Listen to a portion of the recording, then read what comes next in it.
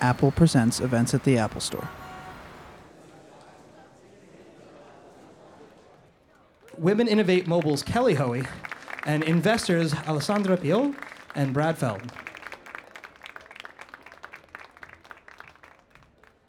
Thank you, Josh. It's great to be back and good to see everyone here at the Apple Store in Soho. So it's absolutely my pleasure to have these two gentlemen up here with me. They are investors, they are visionaries in the startup community, and so I'm going to say a lot to talk about, and we also want to turn it over to you for questions, because I know you have them. So I actually want to start with Brad. Thank you for being here this evening. My pleasure. And you have your thesis, the Boulder thesis, on startup communities. And I don't want any show of hands for anyone who has not read your book. Tell us what the Boulder thesis is. Sure. So in 2010, I started thinking hard about what had happened that had caused Boulder, Colorado, where I've lived since 1995, to become a world-recognized startup community. And I lived in Boston for 12 years prior to moving to Boulder, and I've invested as an angel investor and a venture investor in Boston and New York and Seattle and San Francisco and Los Angeles and plenty of other places. So I was really intrigued with what had happened, and I spent some time thinking about it and came up with 4 principles that I think apply to any city. And if you apply these principles, I believe that you can create a startup community anywhere. And in fact, I believe every city of a certain size, about 50,000 people or more, needs to have a startup community as part of its fabric. The startup community isn't the only thing, obviously, going on in the city, but it's part of what keeps a city innovative and fresh and alive and continuing to move forward. So the 4 principles, briefly, are first, that the leaders have to be entrepreneurs. I separate the world of participants in the startup community into 2 categories, leaders and feeders. The leaders have to be the entrepreneurs. The feeders are everyone else, government, university, big companies, venture capitalists. Feeders play a very important role, but the organizations themselves can't be the leaders. You have to have a critical mass of entrepreneurs who are providing leadership.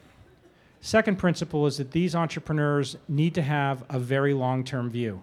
I like to say at least a 20-year, at least a generational perspective. And the reason for this is that startups take a long time. You don't create a startup in a year or 2 or 3. Every now and then something gets bought in the 3rd year for $1 billion, but that's an edge case. Normally it's 5, 10, 15 years, and many entrepreneurs, it takes 2 or 3 companies before they build a successful business. So the startup community has to have the same kind of long-term view, where you're always looking forward for a very long period. Third principle is that you have to be inclusive of anyone who wants to engage in the startup community in any way. This notion that whether you're a first-time entrepreneur or an aspiring entrepreneur, experienced, an investor, somebody that's in a big company that wants to engage with entrepreneurship, somebody that's moved to town, somebody that's left town, the startup community needs to be inclusive of anyone who wants to engage. The 4th principle is that you have to have activities and events on a continual basis that engage the entire entrepreneurial stack. When I talk about activities and events, I'm not talking about Entrepreneur of the Year awards or cocktail parties or networking events at rich people's houses.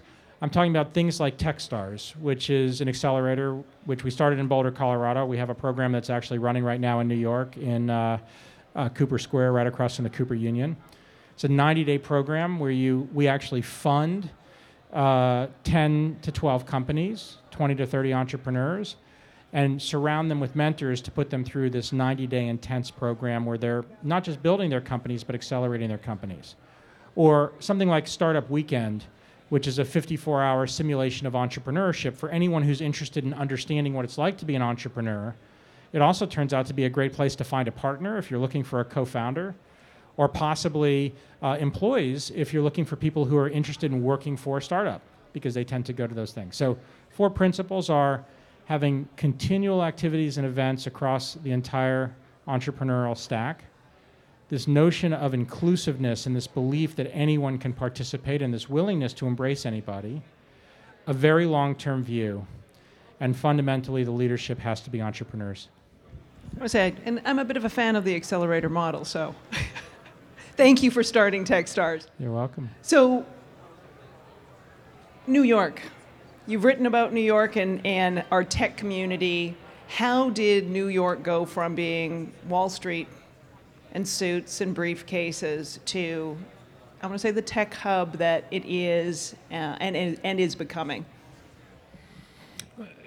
Like Brad, I've been in the venture capital business for a long time, for about 20 years, and I've always lived in New York. So when I was doing this work in the 90s, early 90s, I would have to, the running joke was that all the VCs in New York would find themselves, would find one another on the plane back from San Francisco on Friday afternoon.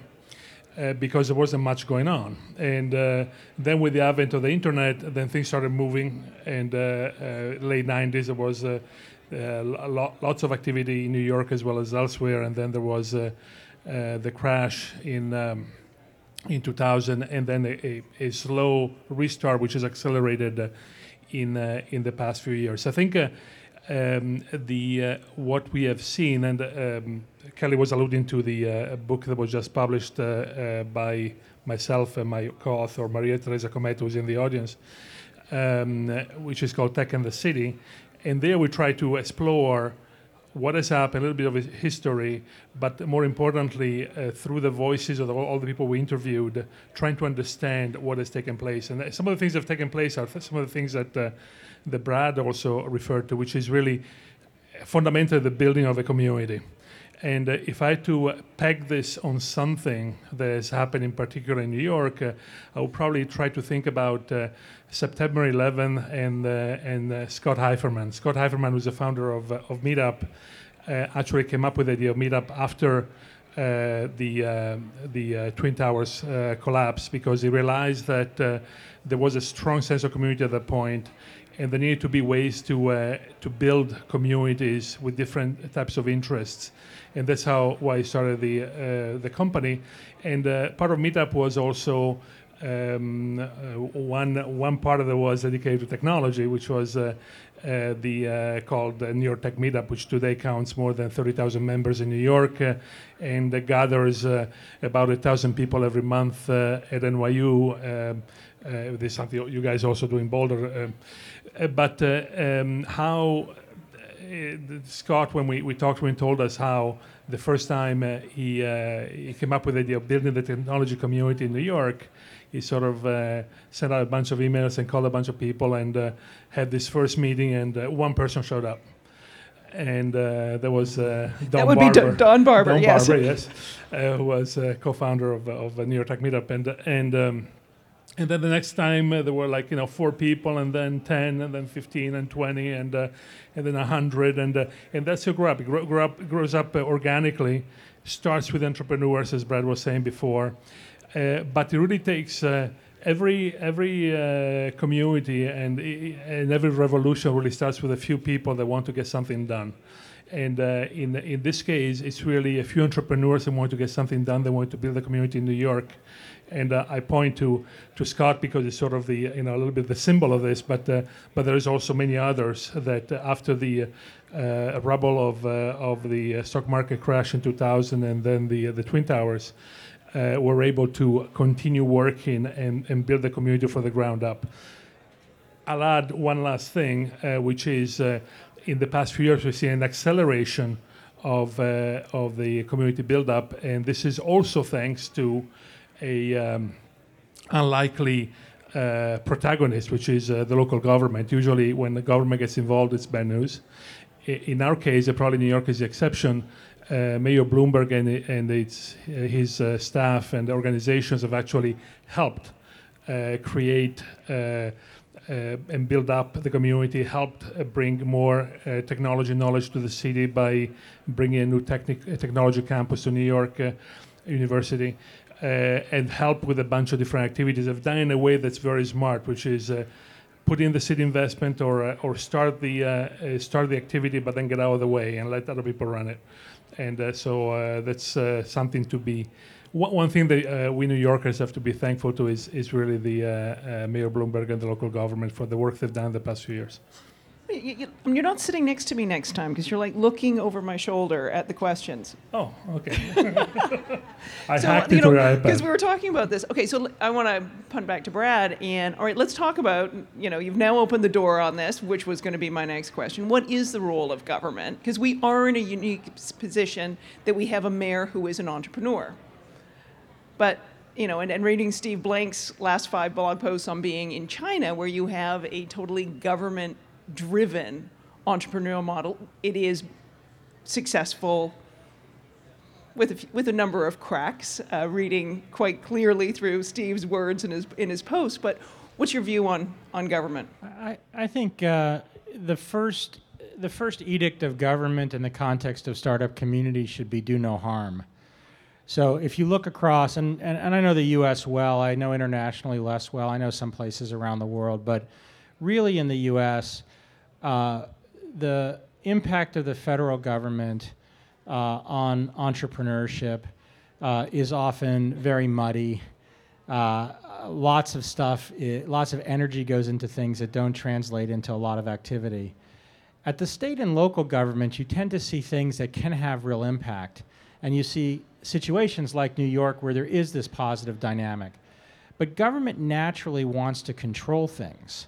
And so what you see is a lot of activity from state and local government in an effort to control what's going on in the startup community, or in a way to sort of centralize and essentially get the right people working on the right things.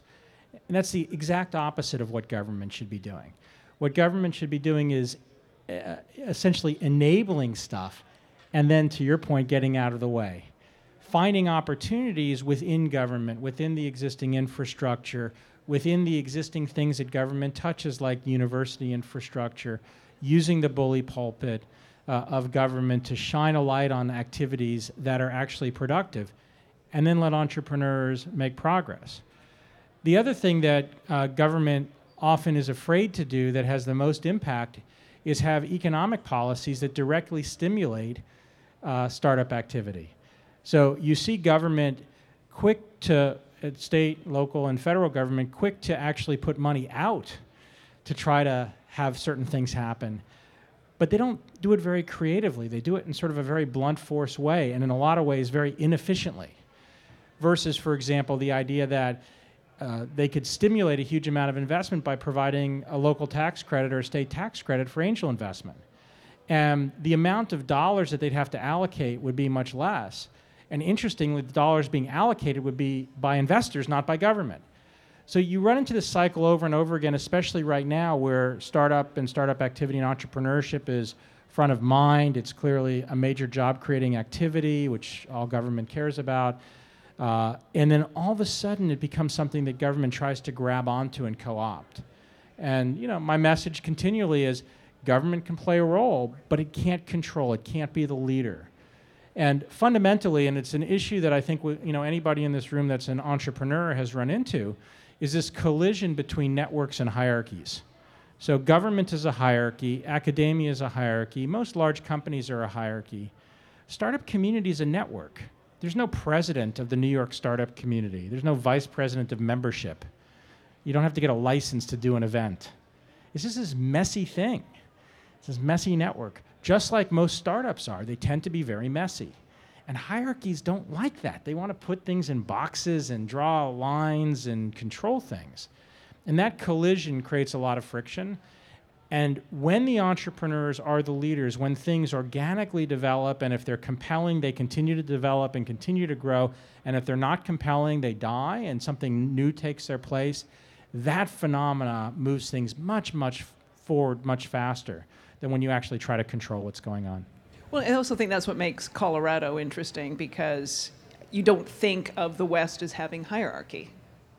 Well, that's very valid, and Colorado is a particularly fascinating place. For those of you that don't know the cities, Boulder, where I live, is 100,000 people, so we fit in like one of the buildings in downtown, entire city.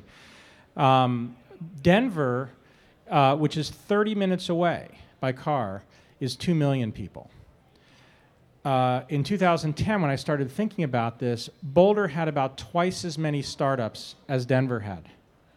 So 1/20th the size, about twice as many startups. Today it's about the same because the Denver startup community is accelerating very nicely, partly because of this notion of inclusiveness. So the entrepreneurs in Boulder didn't say, oh, we're better than Denver, leave Denver alone. They said to entrepreneurs in Denver, including plenty of Boulder people who lived in Boulder but had companies in Denver, as well as some Boulder companies that were growing very quickly and needed more space in Denver, they said, here's our playbook, like do this in Denver.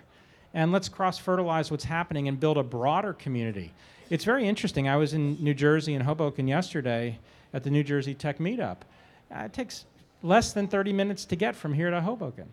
And the idea that the New Jersey startup community or the Hoboken startup community and the New York startup community are disconnected makes no sense. There's a lot of talent and resources that cross back and forth. And that's something that's interesting as you see these startup communities spread, is the connectivity and connective tissue between them becomes very powerful. And since you opened the can of worms on government, you've just come back from Italy. And being a, I want to say, second generation VC and having deep roots with the venture community in Italy, what's the culture like there? And we won't even get into the discussion of the Italian government because you don't want to. We'll save that for another podcast. It's an aspiration for our government to be more like the Italian government. It's a big messy network.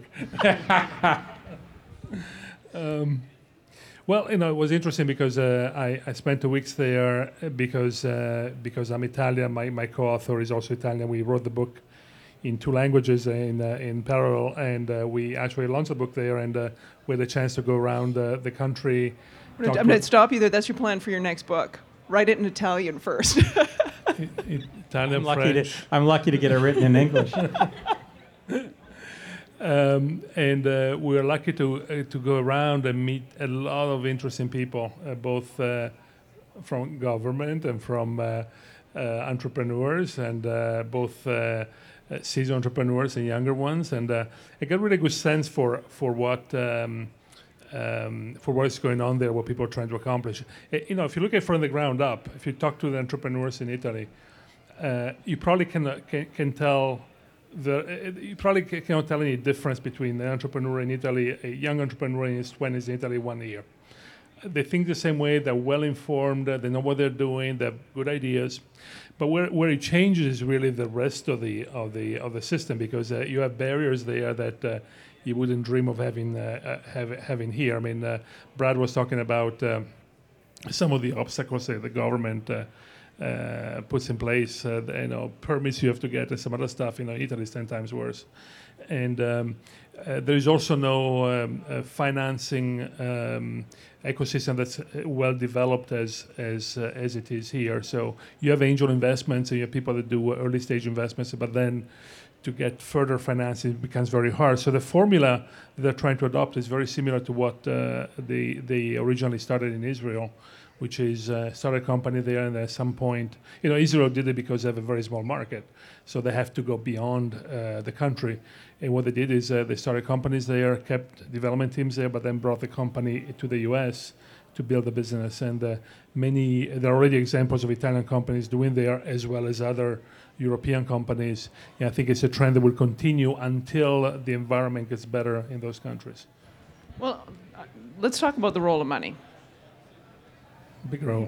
Big groan, I know. Well, it is a big groan because how many times? I mean, I've been in this. I want to say this field of entrepreneurship and startups and venture not nearly as long as you two. I'm just like dipping my toe in it, but I'm groaning because I don't know how many times I've heard someone say, "I've got this great idea, but I need."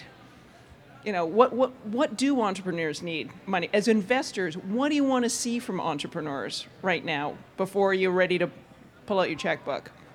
Well, first of all, I said the role of money is a big role, but it's certainly a lesser role than it used to be like 15 years ago, when to build a company you needed millions and millions of dollars. Today, if you have a company that's built around the internet, you can do it with probably $50,000 and leasing services and stuff in the cloud and so on. So the cost, the cost of getting something done is much less. Plus, there are methodologies like Lean Startup methodologies that allows you to do things really inexpensively.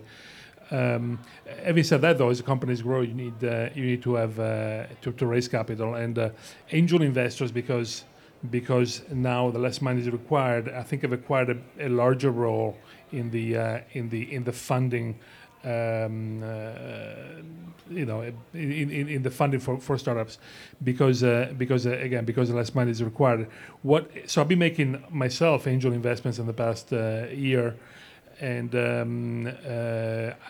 to me, the most important thing in investment is really, especially this early stage, is really the team and the entrepreneur.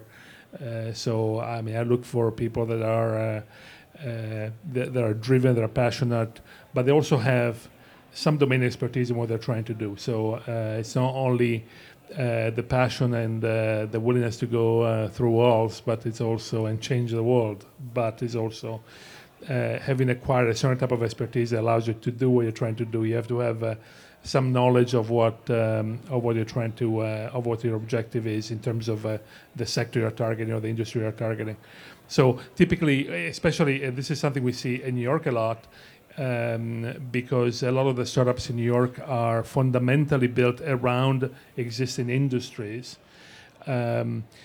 Typically, people come out of those industries and they come up with an idea that's a better way of doing things, or sometimes it's a way to disintermediate something that already exists. But in general, it's some idea that can optimize some existing sector or some existing process or something along those lines. And I think that's that's a good thing to look for. But then it's a wide. We're talking about a wide variety of types of things one can invest in. So every this is generalization, but in general, that's what I look for. Team. To a large extent. I used to think that was the most would you- annoying answers would out you of agree? investors when they would be asked that question. They'd be like, Maybe it's Brad all has a about the different team, but answer. it's that, it is. I'll take a slightly different tack on the answer. I want to talk about something I hear everywhere I travel around the U.S., and then I'll also talk about what my firm, Foundry Group, how we think about what we invest in. Across the country, I hear the same thing over and over again. There's not enough capital here. And my reaction is, that's correct. So there's just never enough capital. There's always going to be the imbalance between supply and demand of capital. And it's always going to be hard to raise capital, and it should be. And it's just part of the dynamic of the system. So it's interesting to think about capital at different layers of the startup cycle. So if you think about capital at the very early layers, and you think about a startup community, building in a startup community an angel capital and seed capital base is very important. And New York actually has an extremely good one that's not just a function of institutional investors, but many successful entrepreneurs who turn around and write $25,000, $50,000, $100,000, $250,000 checks at the seed level. So the thing that a startup community can do to nurture and develop itself at a capital level is that layer. The next layer up, which is the $1 million, $2 million to $10 million type financing, post-seed financing, which is often the institutional venture capital, is hard everywhere. And even in markets that are very, very active, New York, Boston, San Francisco, the number of companies that successfully raise money at that level relative to the demand for money at that level is very small. And it's very, very hard for a geography, for a startup community to develop that layer of capital. And in fact, this is a place government often puts a lot of energy with very, very little results.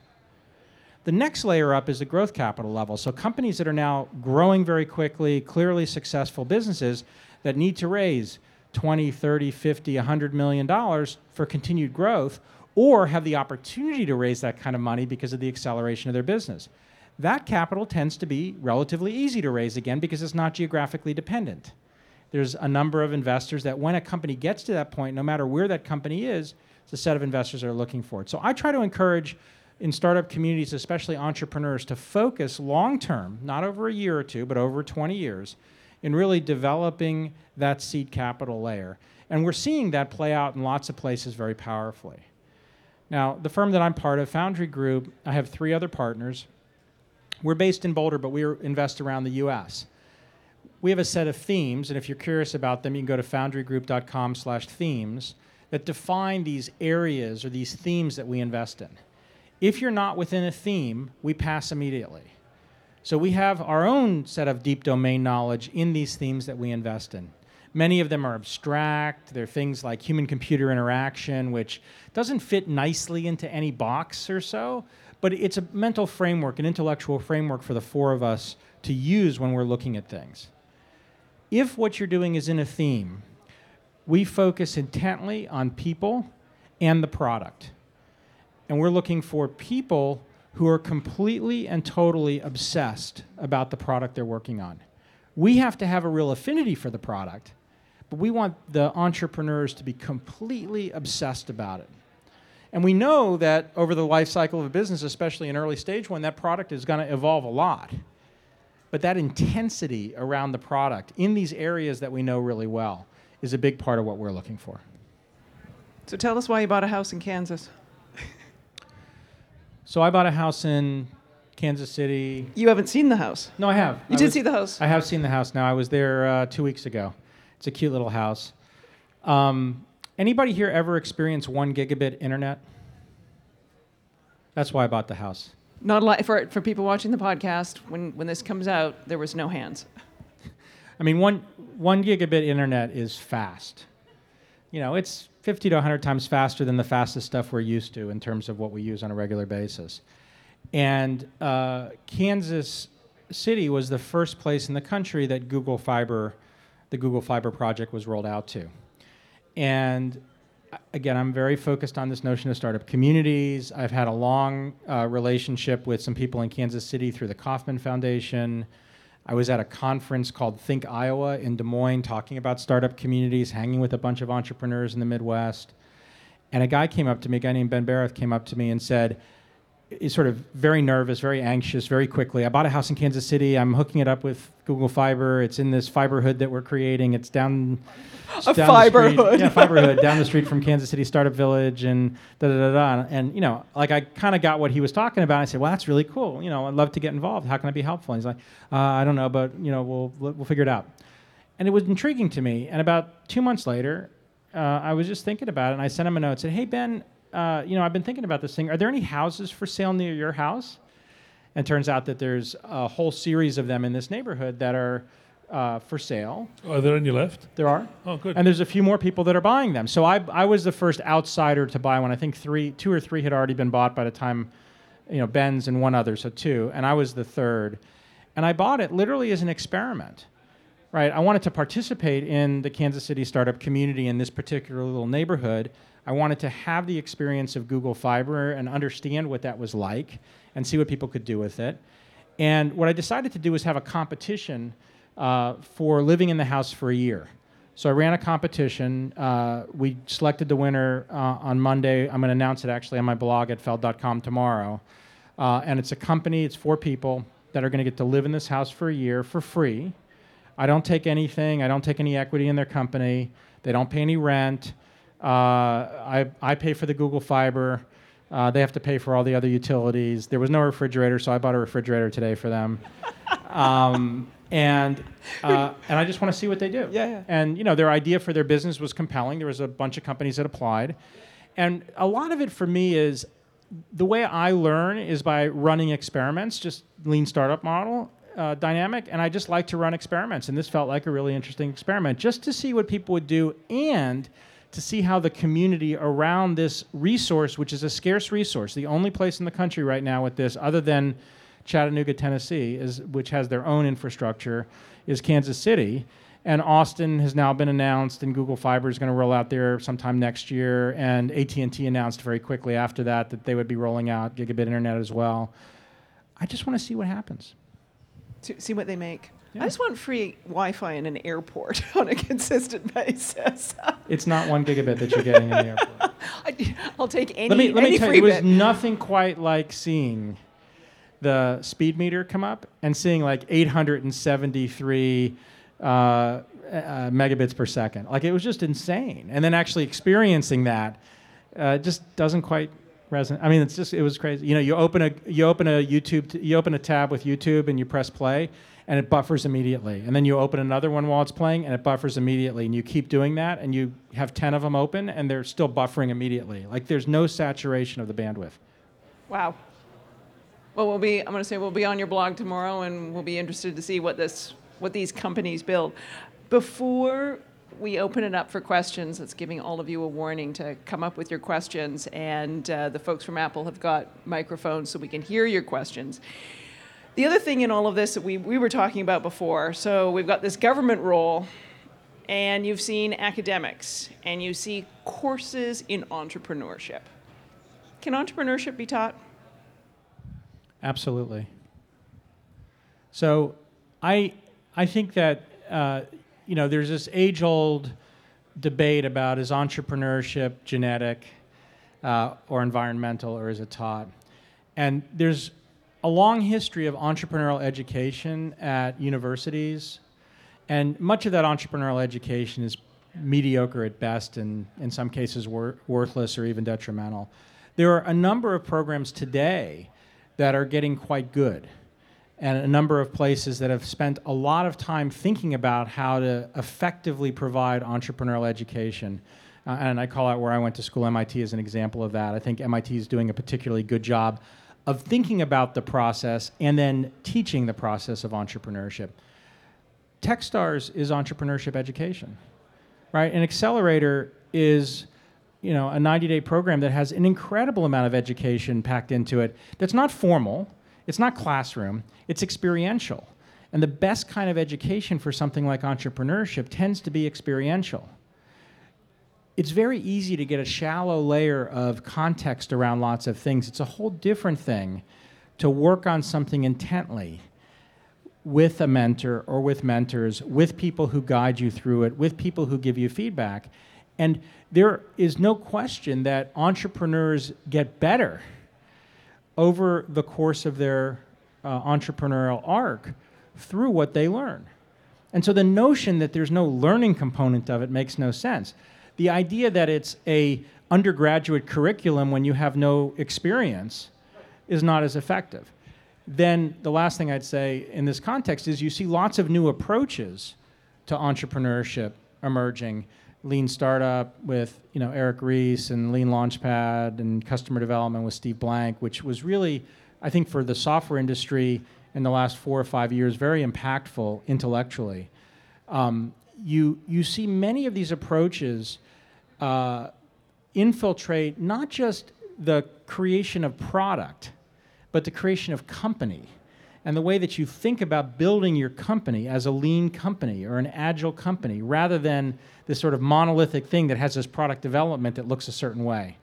And we're still really learning a lot of stuff about how to do that, and it's the first time in this particular industry, I think, or around, industry is the wrong word, this is the first time in the context of entrepreneurship where there's enough people from different perspectives trying to actually decompose it and make a science of it. I don't think that the instinct and the muscle and the charisma and the natural ability ever goes away.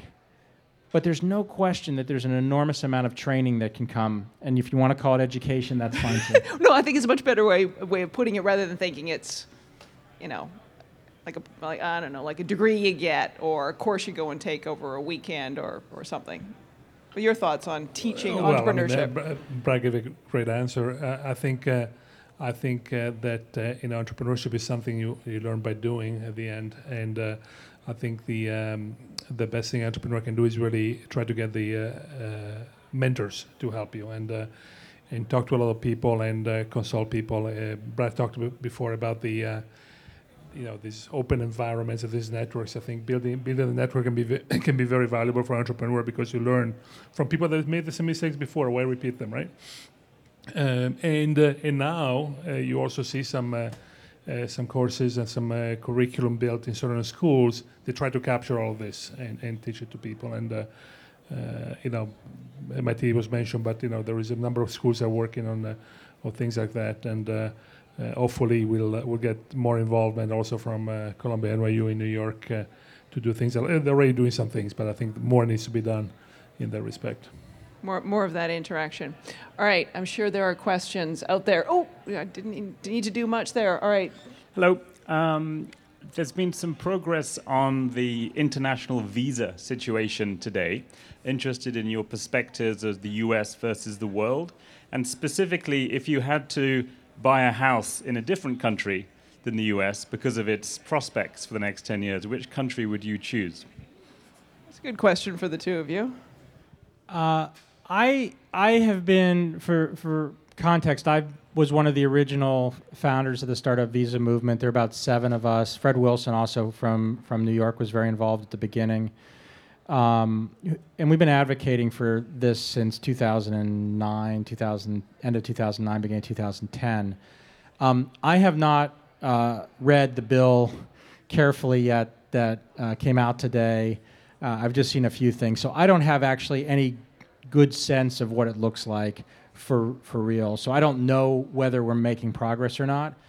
I'm hopeful that in this cycle there will be much better visa situation for entrepreneurs from other countries. I think it's insane that in the U.S.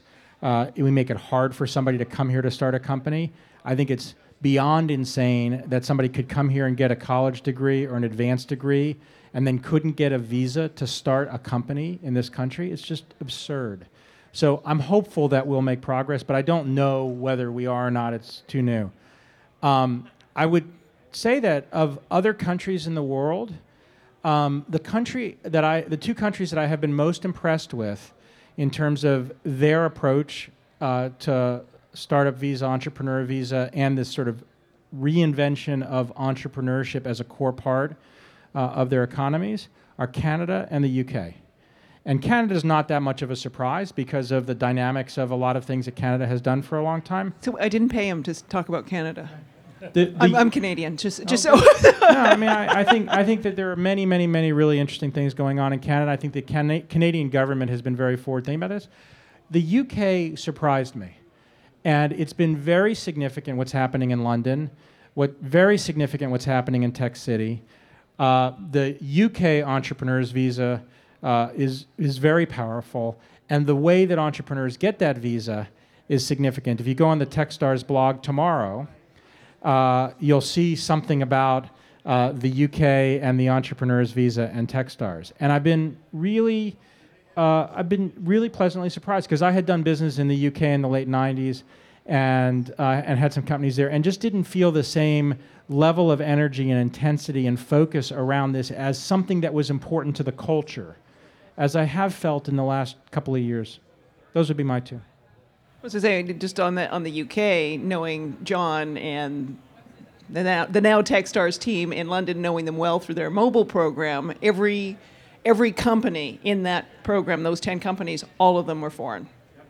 And you know, I'm thinking both of us having accelerators here in the US, the thought of having 10 companies with all foreign-born entrepreneurs in an accelerator program is enough to kind of and just for make your hair on fire. Just for context, John is John Bradford, who's the managing director of what used to be called Springboard in the UK, that's now Techstars London program that we are now running this summer. And he's spectacular, but it's just a good example of entrepreneur-led government support and the momentum build, which in the US, in terms of our federal government, entrepreneurs have not been able to motivate or make progress against some of these things that seem so fundamental and so basic.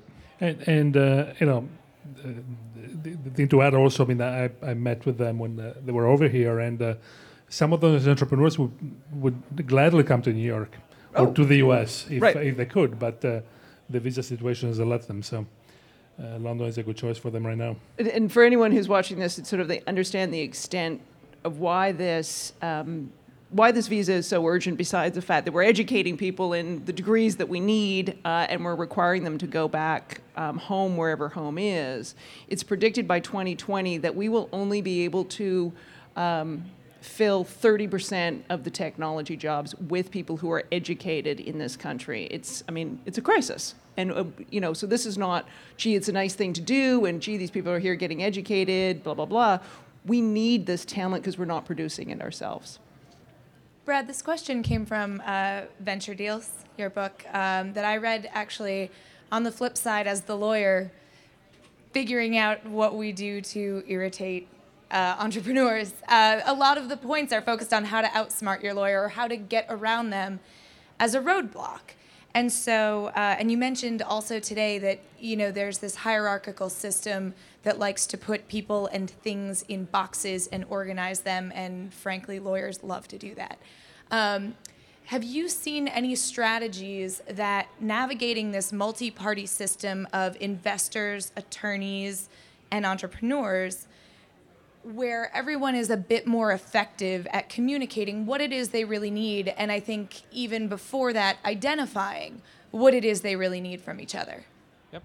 So one of my motivations and my partner Jason Mendelson's motivations for writing this book, Venture Deals, for those of you that are not familiar with it, the subtitles on business books almost always tell the story of what the book's about. So the subtitle on Venture Deals is Be Smarter Than Your Lawyer and Venture Capitalist. A big motivation for writing the book was exactly to that issue. Until the mid-2000s, the art of doing an early-stage venture deal was mysterious. And VCs negotiated them all the time, and entrepreneurs would negotiate a couple over the course of their career. But it was impossible to understand what mattered and what didn't matter, how to negotiate the terms, how to think about it. And in a lot of cases, a way to understand the underlying, legal arcana. Some lawyers, corporate lawyers, were specialists in doing early-stage venture deals, but many were not. And so many entrepreneurs would end up in this situation with a lawyer who didn't actually really know what mattered or didn't matter, negotiating against a very savvy venture capitalist who did know what mattered and didn't matter, who was able to play the lawyer off the entrepreneur and end up with a deal that was advantageous to the VC and disadvantageous to the entrepreneur for no good reason. So that was one of the motivations, to bring transparency to the dynamic. And in the mid-2000s, Jason and I wrote a bunch of posts on my blog at Feld.com that were in a term sheet series that make up about 15-20% of the book. We rewrote them, but the book goes much further than that. Thing one is educate yourself as an entrepreneur. None of this stuff is actually that hard. And so if you read Venture Deals, you get 80-90% of what you need to know in any negotiation, and sometimes 100% of it. You also get a way to evaluate and understand whether your lawyer actually understands what matters in the context of the negotiation. Fortunately, in 2013, there are many more well-educated venture lawyers, and part of that is a function, I think, of entrepreneurs being smarter and knowing how to evaluate them better. And some of it is that the lawyers have had to get better at communicating what matters in the context of a deal to their clients. So I actually think between those three parties, for an early stage deal, there's not that much that really matters, but if you don't know what matters, it's easy to get gamed. And I think a lot of VCs who are, especially ones that are ex-entrepreneurs, and angel investors who are ex-entrepreneurs tend to be less focused on taking advantage of the entrepreneur and squeezing the best possible deal out. That's something else that shifted over a period of time. But I think that shift has happened because of this transparency, not because of just the general goodness of human nature. Thanks. I was just wondering if you guys had any advice specific to female founders who were raising seed rounds for their companies? Does your advice change at all? And I know one of your, I want to say one of your investments is sitting in the front row and happens to be a female. Yes, I was thinking that I spent the past year making several venture angel investments, and about 30% of my investments have been with women CEOs. And you should also know that in New York, there's basically, percentage-wise, there's twice as many women CEOs compared to Silicon Valley. Now, what advice would I give? I mean, I don't know that would give a female CEO any advice that would be different to a male CEO. To me, it doesn't make any difference. I mean, I just look at the people I talk to and try to help or invest in or be a mentor to just the same way. And so I would tell you to just do what you think needs to be done, and people will listen. There is no special advice that needs to be given. I'd add a couple of things. One is I'm chair of an organization called National Center for Women in Information Technology. It's ncwit.com. We have an entrepreneurial alliance. If you go to ncwit.com/EA, it's free to any startup that wants to join. You get all the benefits of a corporate member of NCWIT, which are Google, Intel, HP, et cetera. And one of the things that you get is you get a peer group of other entrepreneurial companies, some led by women, some led by men, but who are all focused on this issue of increasing the number of women in entrepreneurial companies around software and internet. So that's a tactical thing to do, just in terms of having a broader connect. We also on NCWIT have a program called the Heroes Program. If you type NCWIT space Heroes, we have interviews with almost 90 female entrepreneurs. When we started doing that program, when we would ask people, who are the top 10 entrepreneurs that you know, at best they might come up with one woman's name. And we did this program because there are hundreds of successful, very successful female technology entrepreneurs that are just not known. And so to try to give people their stories, the pattern matching against what they did at different age groups and different demographics. The last point I'd make is I've spent a lot of time in the last 6 or 7 years trying to understand this problem of why there are, on a percentage basis, so many less women in computer science than men, and also in the context of entrepreneurship. And there's a lot of tactical things to it that can address it. Techstars would be an example. In our very first Techstars program, we had one female founder out of 30 founders. And today, about 30% of the founders are women, and a number of the CEOs are women. That wasn't because we started selecting women. That's because we started focusing on the recruiting pipeline and trying to reach into the recruiting pipeline to get more women to apply and to participate in what was going on. Part of that dynamic is really the thing I think that is the single biggest clog in the system of women getting involved in entrepreneurship, which is something called unconscious bias. And Sheryl Sandberg's book, Lean In, talks some about it. It's something that we've been talking about in NCWIT now for about 3 years and really have come to believe is at the root of a lot of the issue. We all have unconscious bias. Men and women all have unconscious bias. The challenge is it's unconscious. We don't realize that we're having this bias. And so as a female entrepreneur, you will encounter unconscious bias. And that is something that there's not much you can do about it today other than recognize it and work through it, right? Recognize that it's going to be an inhibitor, but it's something you can change for the next generation quite significantly, and something I think that every female entrepreneur and every female technology participant and executive is having an impact. My hope is that the unconscious bias in this segment will be gone 20 years from now. But it's something that just takes, we talk about plenty of tactical things on the NCWIT website, and I won't drag everybody through it, so go there if you're interested. But that's the essence of the challenge. And if, again, as a female entrepreneur, you recognize that you're going to bump into that, I'm not sure it changes your behavior, but it gives you an understanding of what's happening. It's not deliberate. It's not conscious.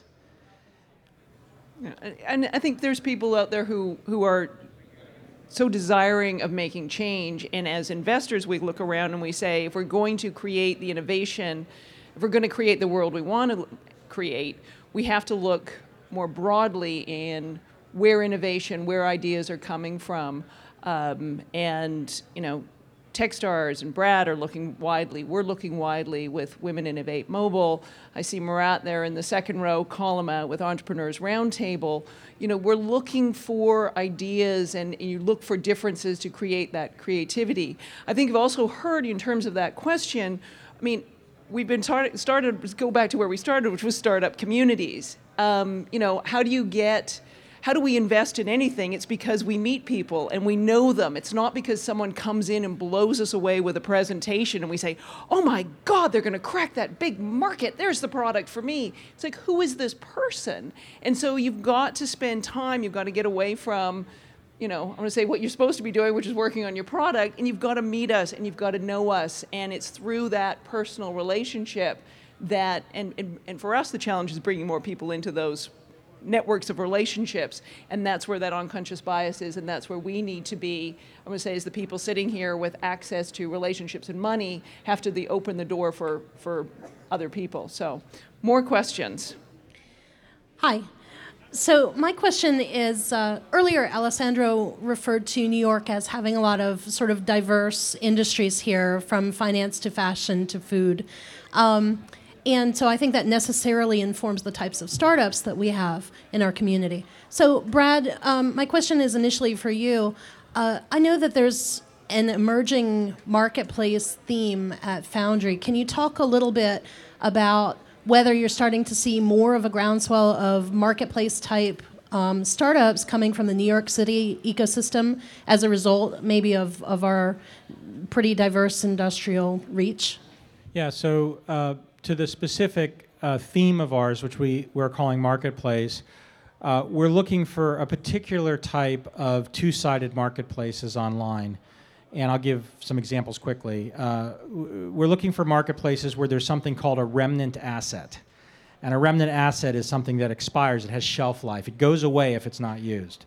Those are the marketplaces that we're particularly interested in an investor. One of them that's New York-based came out of Techstars called SideTour, which is a marketplace for events. And if the event isn't used, it goes away.